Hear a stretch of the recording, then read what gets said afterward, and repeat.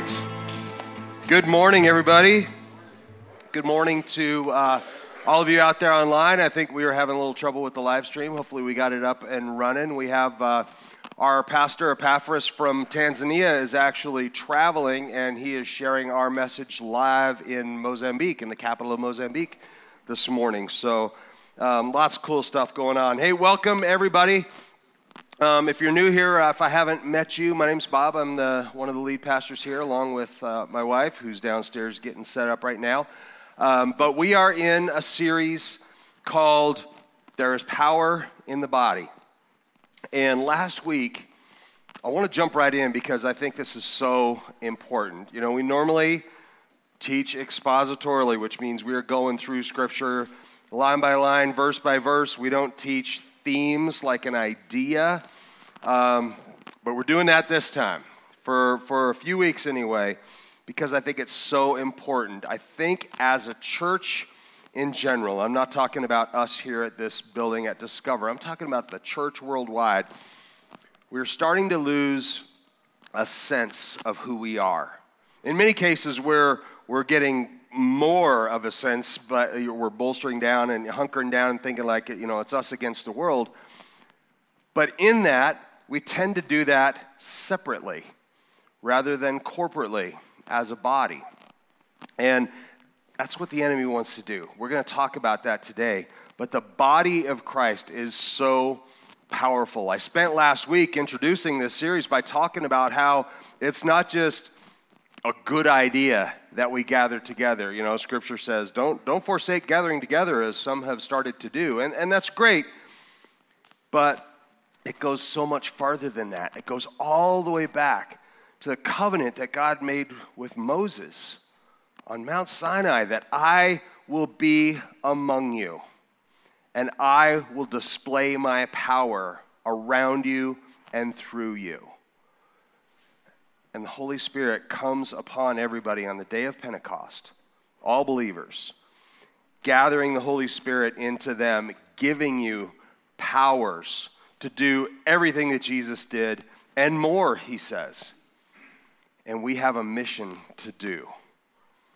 And that power enables us to do the mission. So if I were to ask you, if I were to start right out and just say, as a follower of Christ, if you consider yourself a follower of Jesus Christ, what's our mission? Shout it out, somebody. To make disciples, right? Okay. To share the gospel. All of which are correct. I heard answers all over the place. All of which are correct. But really, if you boil it all down, it's to make Christ known. Really, isn't it? To make Christ known. And everything else then falls into place once we just simply make him known.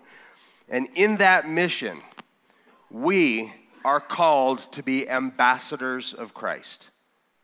Okay? Scripture tells us we're ambassadors of Christ, empowered to carry out his message into the world. 2 Corinthians 5:20, Paul writes, "Therefore we are ambassadors of Christ, as though God were making an appeal through us. We beg you on behalf of Christ, be reconciled to God." So think about that. You are an ambassador of Christ, as though God were making his appeal through you. Does that give you a sense of awe? That God has chosen you to be his ambassador in this world, to share his message, to make his appeal through you. If that doesn't give you a sense of awe, it should. Definition of ambassador, by the way, we all have different pictures of what we think an ambassador is, and it's mostly political. But think about this, the definition of ambassador through the dictionary, just Webster's dictionary, definition of ambassador, is an agent of the highest rank accredited to a foreign government or sovereign as the resident representative of his or her own government or sovereign, or appointed for a special and often temporary diplomatic assignment. Okay, that's kind of a mouthful, right? But ambassadors act as the official liaison between their home country and the host country, right? That's typically what it boils down to. And they're responsible for conveying messages back and forth between the two governments, sometimes relaying good tidings, sometimes warnings. And it happens like that all the time, and it's information and instructions going back and forth, especially in times of conflict. That's when an ambassador really earns their keep, is when there's conflict. And you're trying to relay messages and be that go-between between the two countries. So, Scripture tells us that you are an ambassador, okay? There's no doubt about that. And we're going to talk about what that means here in just a minute. But not only are you an ambassador, but you are a child of God, an heir to the throne, with all of the rights of an heir to the throne of God. So you are an ambassador with all of that power. Let's talk about what that means. We talk about being a child of God, Ephesians 1:5. Again, Paul writes this, He, meaning God, predestined us to adoption as sons and daughters through Christ Jesus to himself, according to the good pleasure of his will. He chose to adopt you. And that is not something that's done lightly. Anybody here who has ever gone through that process or been around somebody who's gone through that process, you know it's not easy. It's so much easier to just go have your own children. Nobody questions you. Nobody asks any questions. But when you want to adopt, now there are standards. Now there are questions. And there are all kinds of things you have to go through. It is not something to be done lightly. And this isn't a new thing either. This goes all the way back even before the Romans, but it was especially prevalent during the Roman era. They were very, very well-versed in what an adoption meant. It meant if you were a senator in Rome, you were expected to have offspring that was going to take up when you left, when you retired, when you died, anything that happened. You were expected to do that, and you couldn't become a senator unless you had that. So if you didn't have your own children, and by children I mean boys, right? In that culture, that's how it was. If you didn't have one, you could go and legally adopt a male child. You could do that. And that child, chosen by you to be adopted by you, would then become a part of your family with all of the rights, all of the privileges, and everything. But even more than just a biological child. Listen to this. In Rome, at the time of Christ, there were 4 primary benefits to being an adopted child. Number 1, the adopted child forfeited all rights to their former family and gained all rights of the new. In other words, you couldn't just say, I'm going to live in this family for a while and then go back and be a part of that family and then come back and forth. There was no going back and forth. You forfeit that prior family and become a part of the new family. Number 2, you became an heir to the estate even if later on more children were born.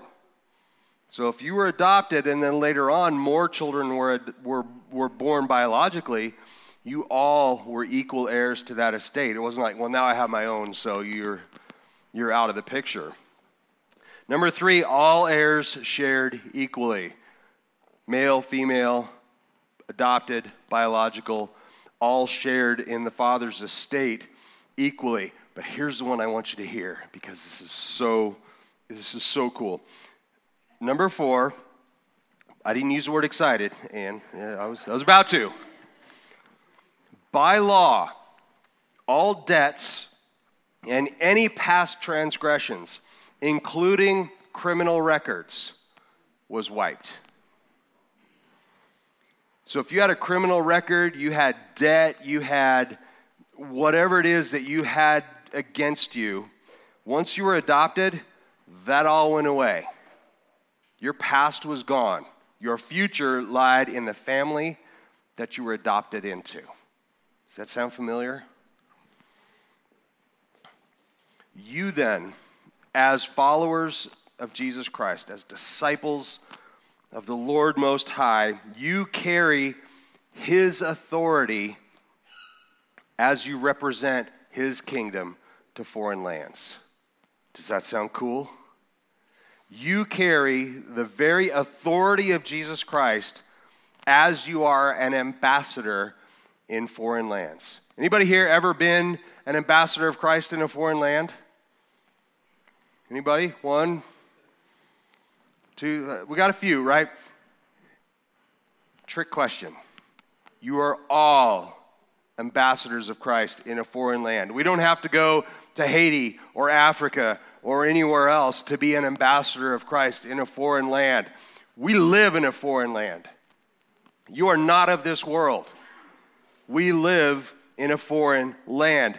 Think about that. We are ambassadors of Christ living in a foreign kingdom right now. And if that doesn't give you pause on how we think about our lives, it should. John 18:36, Jesus told them, "My kingdom is not of this world." If he's your Lord and Savior, you are a part of his kingdom.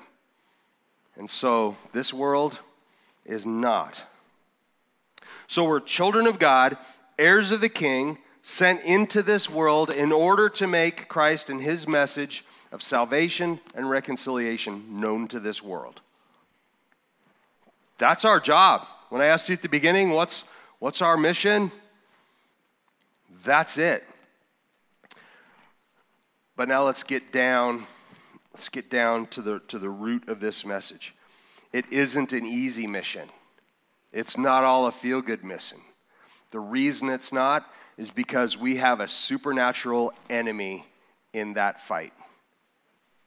When we are trying to make Christ known and be ambassadors of Christ, we have a supernaturally powerful enemy, and he lives in our camp. And he has full rights to talk to us, to talk to our people, talk to our children. You don't see that in normal times of battle. The enemy is the enemy, and they stay in their camp, and occasionally one will sneak in, maybe a spy or something. The devil lives in our houses. He lives among us, and so do his demons. Paul said, Ephesians 6:12, "For our struggle is not against flesh and blood, but against the rulers, against the powers, against the world forces of darkness, against the spiritual forces of wickedness in the heavenly places." What's he talking about there? Bottom line, Satan and his demons. That's what we do battle against. And that enemy gets to live among us.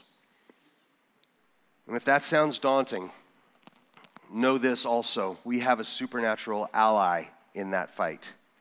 We are not left to ourselves to just figure it out and see what happens. Jesus said to his disciples, John 14:12, "Truly, truly, I say to you, the one who believes in me, the works that I do, he will do also. And greater works than these will he do, because I'm going to the Father." Then a few verses later, John 14:16, "I will ask the Father, and he will give you another helper, so that he may be with you forever." That helper is the Holy Spirit. Holy Spirit of God among you, empowering you as the body of Christ, as a believer in Christ, as an ambassador of Christ, to do not only what we see in the Bible that Christ does, but more than that.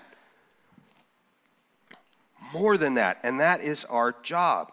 We've been given everything as the body of Christ to accomplish the mission that has been set before us. We lack nothing. We lack absolutely nothing to accomplish that mission. Acts 2:38, this is right after Pentecost, probably the first Holy Spirit-inspired message that was ever delivered.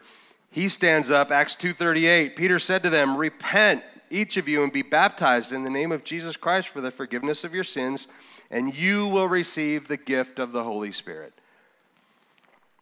That's all you needed to do. So if you are a believer in Jesus, if you have confessed him as your Lord and Savior, you have received the Holy Spirit. Excuse me. And when you receive Christ, you become one with him. Now, many of you, I see during greeting time, and I know this is just how we all are, we have a hard time, interacting with other people, right? I don't really want, this is when I'll go get coffee, or this is when I'll go to the bathroom, or this is when I'll, suddenly start fiddling with my phone during that greeting time. Because we don't necessarily all love interacting with one another, right? Especially not that one guy across the room. Don't look, don't make eye contact. That one person, you're like, I hope that person doesn't talk to me. But think about this. Not only are you one with Christ when you receive the Holy Spirit, you are one with other believers. That means you're not just acquaintances here in this church. You are one with one another, marching together under the banner of Christ, infilled with the Holy Spirit of God. Now look around at these people. You are one with them. Spiritually, you are one with them. They're not strangers. Believers around the world are not strangers. They're not enemies. And we need to look at each other like that.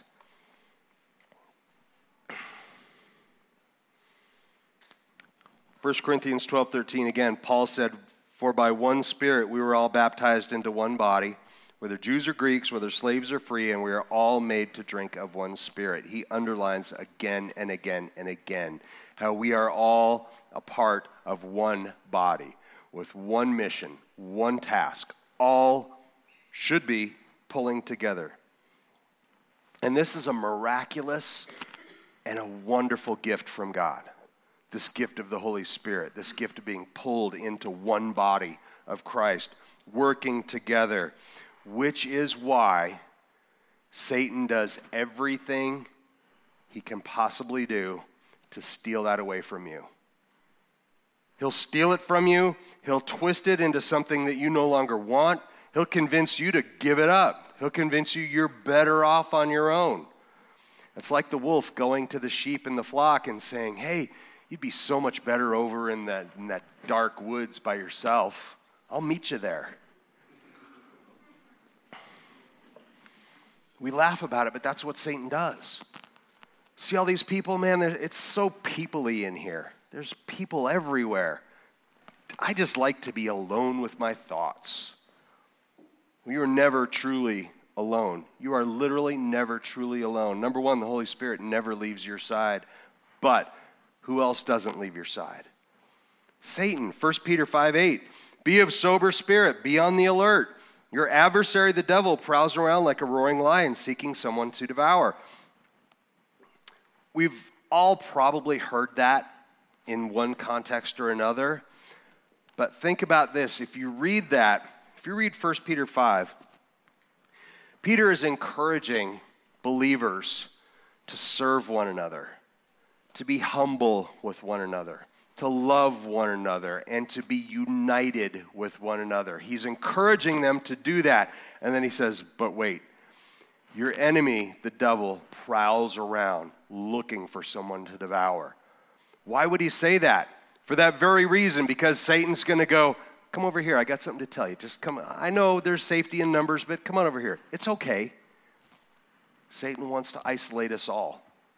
That's why there's so much power in the body and why it is such a target of Satan, wanting to get you out of this body and into another one. Humans, by nature, have always wanted to be a part of a group. The idea of packs or tribes or clubs or groups, it goes back to the beginning of mankind. They have always wanted that. And why is that? Why do human beings find so much need to be a part of a tribe or a group or a pack? Purpose is definitely one of the things. Anybody here ever heard of a completely secular, in secular psychology, it is a theory, I'm going to see heads nod, I know that, called Maslow's hierarchy of needs. Anybody ever heard that? Let's talk about that for a second and how that relates to what Satan wants to do in your life. Maslow's hierarchy of needs, it's a theory in psychology comprising a 5-tier model of human needs. And each tier, starting at the bottom, needs to be satisfied before you can move on to the next tier. Let's take a look at this image that I've got here. And I don't know how well you can see that. Don't worry about the fine print. So this bottom is physiological needs. Okay, physiological needs: air, water, food, shelter, sleep, clothing, and the ability to reproduce your kind. That's basic. Okay, animals fulfill these sorts of things. Okay, you need those basic things before you even start thinking about the next level.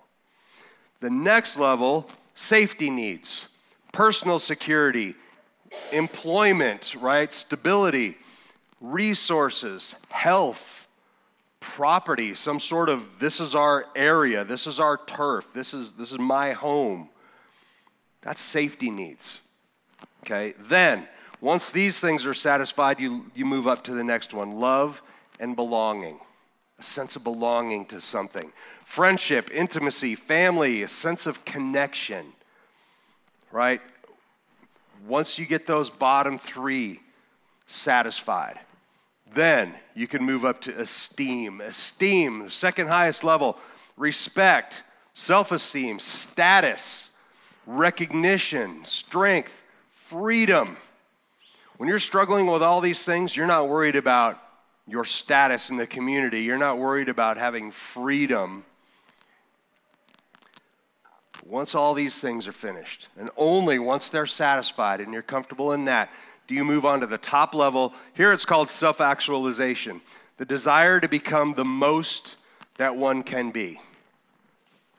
That's when you start thinking about, is there something more? Can I be better? Can I do more? Is there something beyond me? Only when you've got the first 5 or the first 4 satisfied do you even start thinking about the top one. So let's think about this. The first 4 levels, you can leave that off. First 4 levels are commonly called deficiency needs, meaning there's something you're lacking that you need to get and satisfy. Only the top level is called a growth need. The first 4 levels, actually throw that slide back up there if you could, just for a second. The first 4 levels, I don't know if you can read them or not, but if you can, the first 4 levels are where, as human beings, we typically define our self. It's where if somebody asks you, so, what do you do? Who are you? Tell me about you. You're going to go, well, I work here, I belong to this, I do that. Rarely are we going to go, I'm a follower of the Most High God, and I have a purpose in this world. Probably not going to start there. You're going to define who you are by those lower 4 things. And we grow up as each one of those things, as we find a place, whether it's our family unit or a club or a group that satisfies those things in us, that becomes our identity. That becomes who we consider our self. That's who I am. Tribes help fill those needs. Groups, packs, help fill those needs. That's why that's the battleground for Satan.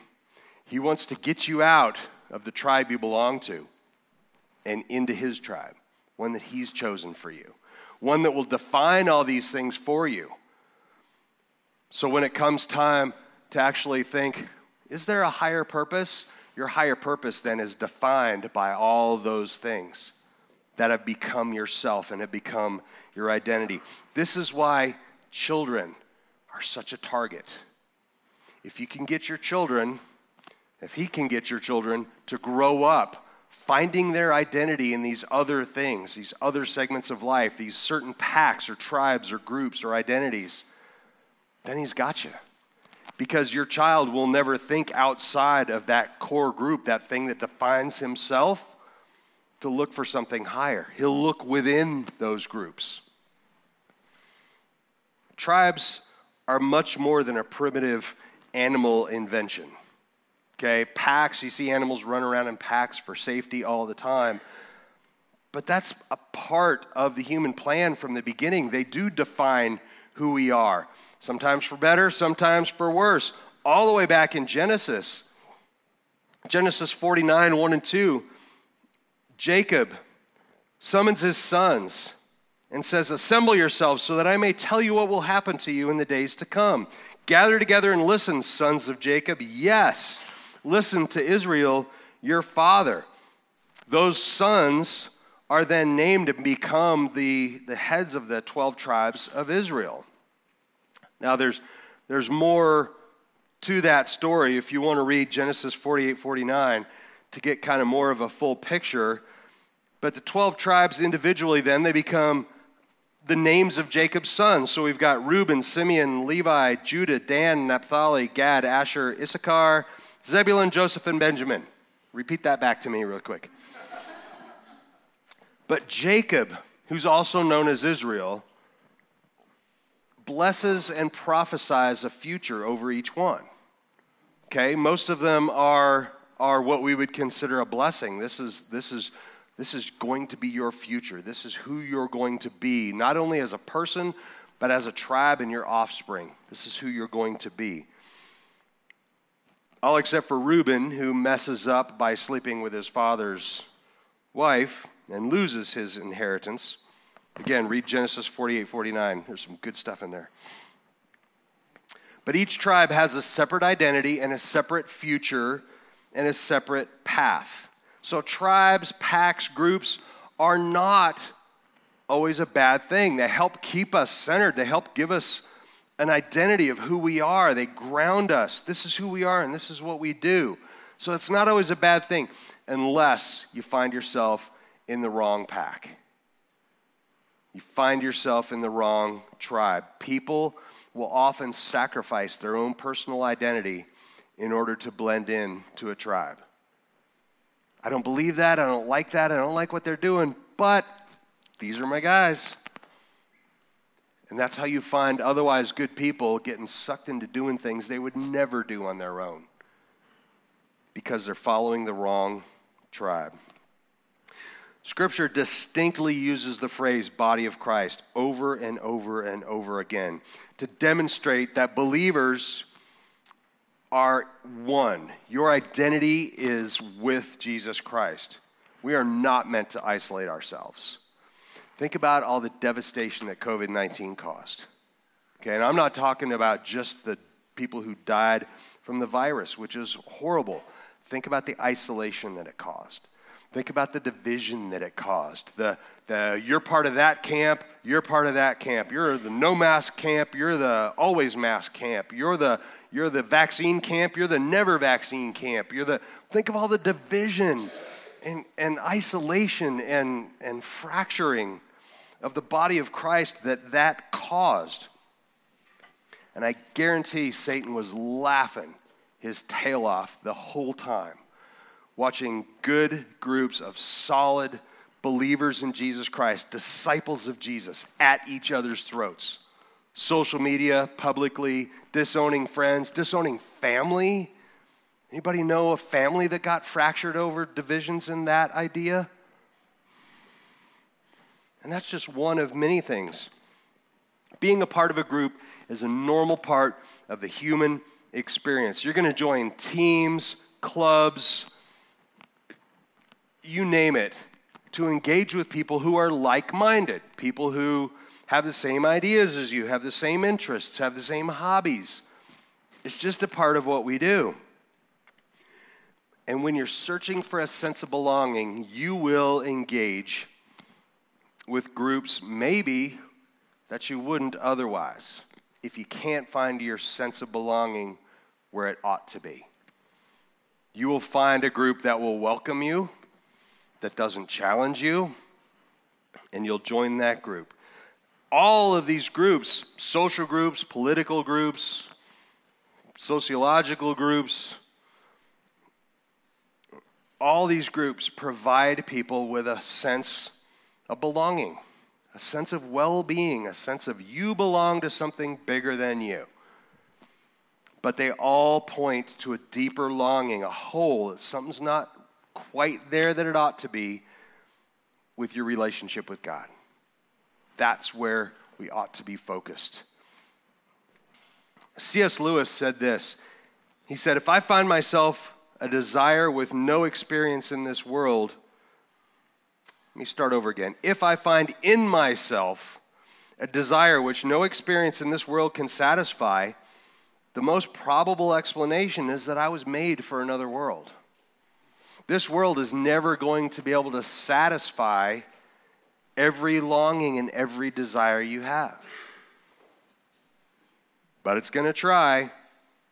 People who are outcast especially, those people who Jesus considers the least of these, those tax collectors, those sinners, all of those people, they're longing for a tribe to belong to. They're longing for a group to belong to, somebody who will accept them and not judge them for being different or being outcast. And if we don't welcome them as a church, as the body of Christ, someone else will. Because they're longing for something to belong to. In my time, when I was going to school, there were different groups, especially let's just go to like middle school and high school. We had goths and punks and stoners and geeks and jocks and like you name it. You're going over in your head like all the different groups, right? And it was really well defined, right? You knew who belonged to what group. And rarely was there crossover. Every now and then you get these people who can just float between groups. Those guys are, I'd love to know what some of those people are doing today. Because that was unusual. But everybody knew what group people belonged to. And many times, again, people would sacrifice things that they really kind of weren't comfortable with to fit in with that group. Today, all of that stuff seems so tame compared to what's going on today. In high school, that was the beginning and the end of life if your group cast you out, or if you couldn't find a group to belong in and you were just alone in high school. It seemed like the end of the world, didn't it? But now, that is child's play compared to what the enemy is doing. Satan is no longer even really trying to hide. He is out there, and he is doing things in this world that were unheard of just a few short years ago. He's become blatant and obvious. Has anybody ever heard, and I know if you've been paying attention in the past, you probably have, a group called TST. Okay, there's a group called TST. And that group, TST, is growing week by week, month by month. It's growing by leaps and bounds. And TST will welcome anybody. TST is very welcome. Come be a part of our group. They have 7, stick with me if you're like, what is this? Stick with me. 7 fundamental tenets that you can find on their website. Okay? I'm going to read them for you. Number 1, one should strive to act with compassion and empathy toward all creatures in accordance with reason. Okay? Sounds all right. Number 2, the struggle for justice is an ongoing and necessary pursuit that should prevail over laws and institutions. All right, maybe there's a little bit of a flag there. 3, one's body is inviolable, subject to one's own will alone. Number 4, the freedoms of others should be respected, including the freedom to offend. To willfully and unjustly encroach upon the freedoms of another is to forego one's own. Number 5, beliefs should conform to one's best scientific understanding of the world. One should take care never to distort scientific facts. One should take care never to distort scientific facts to fit one's beliefs. Number 6, people are fallible. If one makes a mistake, one should do one's best to rectify it and resolve any harm that might have been caused. Number 7, every tenet is a guiding principle designed to inspire nobility in action and thought. The spirit of compassion, wisdom, and justice should always prevail over the written or spoken word. Okay, does that sound dangerous to you? Okay, maybe there's some things you're like, I don't like the way that was worded. That sounds a little, I could see how that could be. But in general, That doesn't let's run screaming from it, right? What if I showed you this clip that is all about TST, which stands for the Satanic Temple? Watch this movie clip. It's a beautiful day here at the state capitol. Great day to be a Satanist. I believe it, and I'm very excited about it. We're not what you think we are. Satanic Temple was an idea between a handful of people directly confronting authority. This makes life fun. State officials have put up a 10 Commandments monument on government property. Satanists are demanding equal rights. I am a tax-paying member of Arkansas, and I don't want that there. They just want to irritate. The Satanic Temple says, and you also need to put up our monument to Satanism. As a Satanist, I believe that confronting injustice is an expression of one's satanic faith. You see Christian theocracy just creeping itself into our government, and it is our duty to stand up to this. We want people to evaluate the United States being a Christian nation. It's not. We are supposed to be a nation that doesn't allow the government to dictate what is appropriate religious expression. Satanists sue Missouri. If we're being sued by the Satanic Temple, we gotta be doing something right. It's our goal to shut down their agenda, which is to bring death and destruction. You guys are horrible people. Is this how everyone that's different is treated? It is out of not only Satanism, but patriotism that I am motivated. Satanism is looking out for the other, because we are the other. I am following a code of ethics, having fellowship with brethren. Why can't that be a religion? We do indeed invoke Satan. We have gone from 3 people to 50,000. There's no doubt that this is my life's work. Hail Satan. Hail Satan. Hail Satan. Hail Satan. That's a movie clip from it's a documentary.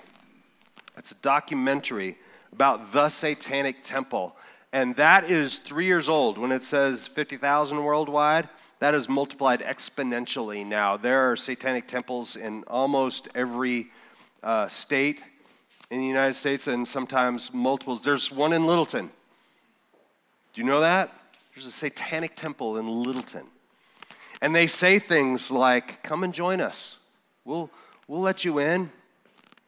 Here's some comments if you go on YouTube. Now, I want to preface this. Sometimes when we do deliverance, we talk about angels. Sometimes we talk about demons. Oftentimes we do. Our focus should be on Jesus Christ. Okay, the problem comes in when we get hyper-focused on demons or hyper-focused on angels or the devil. Anything that we're hyper-focused on other than Satan, other than Jesus, can be a problem. Okay, our focus should be on Christ and Christ alone while being aware of these other things. We are aware of the enemy. We're not afraid of him, but we are aware of him and his tricks. That's why I show you things like this. Listen to the top 3, just the top 3 comments that were on when you go and look at reviews to that movie clip. I just joined TST today. I immediately agreed with the 7 tenets and read up on everything, like the history and the holidays. I feel so ready to start this new chapter of my life. Second one, just became an official member. Actually, I'm glad to be a part of such an amazing religion that has no homophobia, no racism, no prejudice, etc. beliefs. And no, we do not believe in an actual Satan, thank you. I'm not sure that's an official spokesman. Number 3, I have absolutely no problem with any of this. This is more American than anything I've seen from our political class. It looks like they mean serious business while having fun in the process. I also read each individual tenet and totally agree with the philosophy behind this. This is how inviting they make it sound. To where people just go, I want to belong to something. I've felt outcast. I've felt judged. I felt like I didn't belong. I belong there. They won't judge me. They won't challenge me. It's all about having fun and being a part of something else. We look at the ways that Satan is just overtly demonstrating his plans in this world. And so many times, church, I rarely will stand up in front of you and say, boycott this company, don't look at this company, don't buy their products, don't do this, although there's plenty of that out there. I leave that to you and the Holy Spirit. But if you've been watching the news at all in let's just say the last 6 months, you know that Disney is doing outrageous things. And Disney owns half of the world, it seems like. Target stores, Bud Light, Anheuser-Busch. It's so easy to go, yeah, but I like beer, and so I'm just not going to pay attention to that. There's a Target in my neighborhood, and I like the way they market and the way they do things, so I'm just gonna kind of look away. Who doesn't love Disney? Who doesn't love Disney movies? So I'm just gonna not think about that. That film, by the way, is made by Magnolia Pictures. Magnolia Pictures, owned by Mark Cuban, the owner of the Dallas Mavericks and from Shark Tank, if you know him at all. I'm not going to sit up here and rail against everybody that has beliefs that don't line up with mine. That is between you and the Holy Spirit, but we need to be vigilant, we need to be aware, and we need to say, am I going to be allowing these things into my life, into my house? And worse yet, I'm going to become a part of that tribe? Or am I going to stand for Jesus? Because if we don't make the power of Christ a visible, viable part, talking about healing prayer, talking about deliverance. Pastor Scott is teaching the message next week. He's going to talk all about deliverance and our deliverance ministry. Yeah, he's going to talk about Satan and demons a lot. If we don't make that a normal, visible, viable part and the power of God manifest in his people, if we don't do that on a day-to-day basis, then we are not attractive. If we are known more as the body of Christ for our judgment, our condemnation, our exclusion, than we are our inclusion and our love and our power of Christ in us, if we don't do that, someone else will. Paul wrote this to Timothy 2,000 years ago. This applies to today. 2 Timothy 3, 1-6. I'm almost done, guys. Bear with me. But realize this, that in the last days, difficult times will come. For people will be lovers of self, lovers of money, boastful, arrogant, slanderers, disobedient to parents, ungrateful, unholy, unloving, irreconcilable, malicious gossips, without self-control, brutal, haters of good, treacherous, reckless, conceited, lovers of pleasure rather than lovers of God, holding to a form of godliness, although they have denied its power. Avoid such people as these. 2,000 years ago, he said that was coming. Does that feel like today? You don't have to look very hard. And the question is, which tribe are you going to represent to this world? Are you going to represent the one that worships comfort, convenience, anything goes, you do you, and turn a blind eye to evil and darkness? Or are you going to represent the tribe of Jesus Christ, the Lion of Judah? Because you can't have both. And you get to make the choice. Nobody makes that choice for you. You get to make it. And maybe more importantly, you get to make it for your children. I pray, I found this scripture that just spoke to me, and I hope it speaks to you, and it's going to be the last thing I'll read before we pray and go into communion. I pray that just sums up my life's mission. Psalm 145, verses 10-12. All of your works will give thanks to you, Lord, and your godly ones will bless you. They will speak of the glory of your kingdom and talk of your might, to make known to the sons of mankind your mighty acts and the glory of the majesty of your kingdom. That's what I want my life to reflect. Let's pray. Father, I'm so thankful that you give us everything we need to stand in this world. And not only to stand, not only to survive and to get through, but to be ambassadors in a foreign and hostile land. Let us go forth into this world and show your love and your mercy and your grace, but yes, also your power to those who would deny it. Let us not fall in with the things of this world and turn a blind eye towards sin, but stand against it in your name. Because your kingdom is one of love, it's one of mercy, and it's one of power. Help us to display that to this world. Give us everything we need. And Father, I'll take it a step further. I pray that you bring each one of us in this room a divine appointment, a divine meeting, a divine interaction today, where we will have the opportunity to decide which tribe we belong to and to display your love through the Holy Spirit to this world. Father, we love you and we praise you for who you are. In Jesus' name, amen. Amen. Guys, we're going to take communion right now. The way that we do it, we have a station over here, and we'll serve wine and bread and gluten-free crackers if you like that. And all you do is just dip it in the cup, and they'll serve it to you on each side. In the back, we have self-serve, which is just juice back there if you like that. But as we worship on, listen to the worship. Let it wash over you. We have a prayer team in the back if you need somebody to pray with you for healing, for deliverance, for the very power of God to manifest in your life. That's what we're here for. Take this opportunity. Don't just listen to the worship and then leave. Let's be the body of Christ. Amen? Thank you, guys.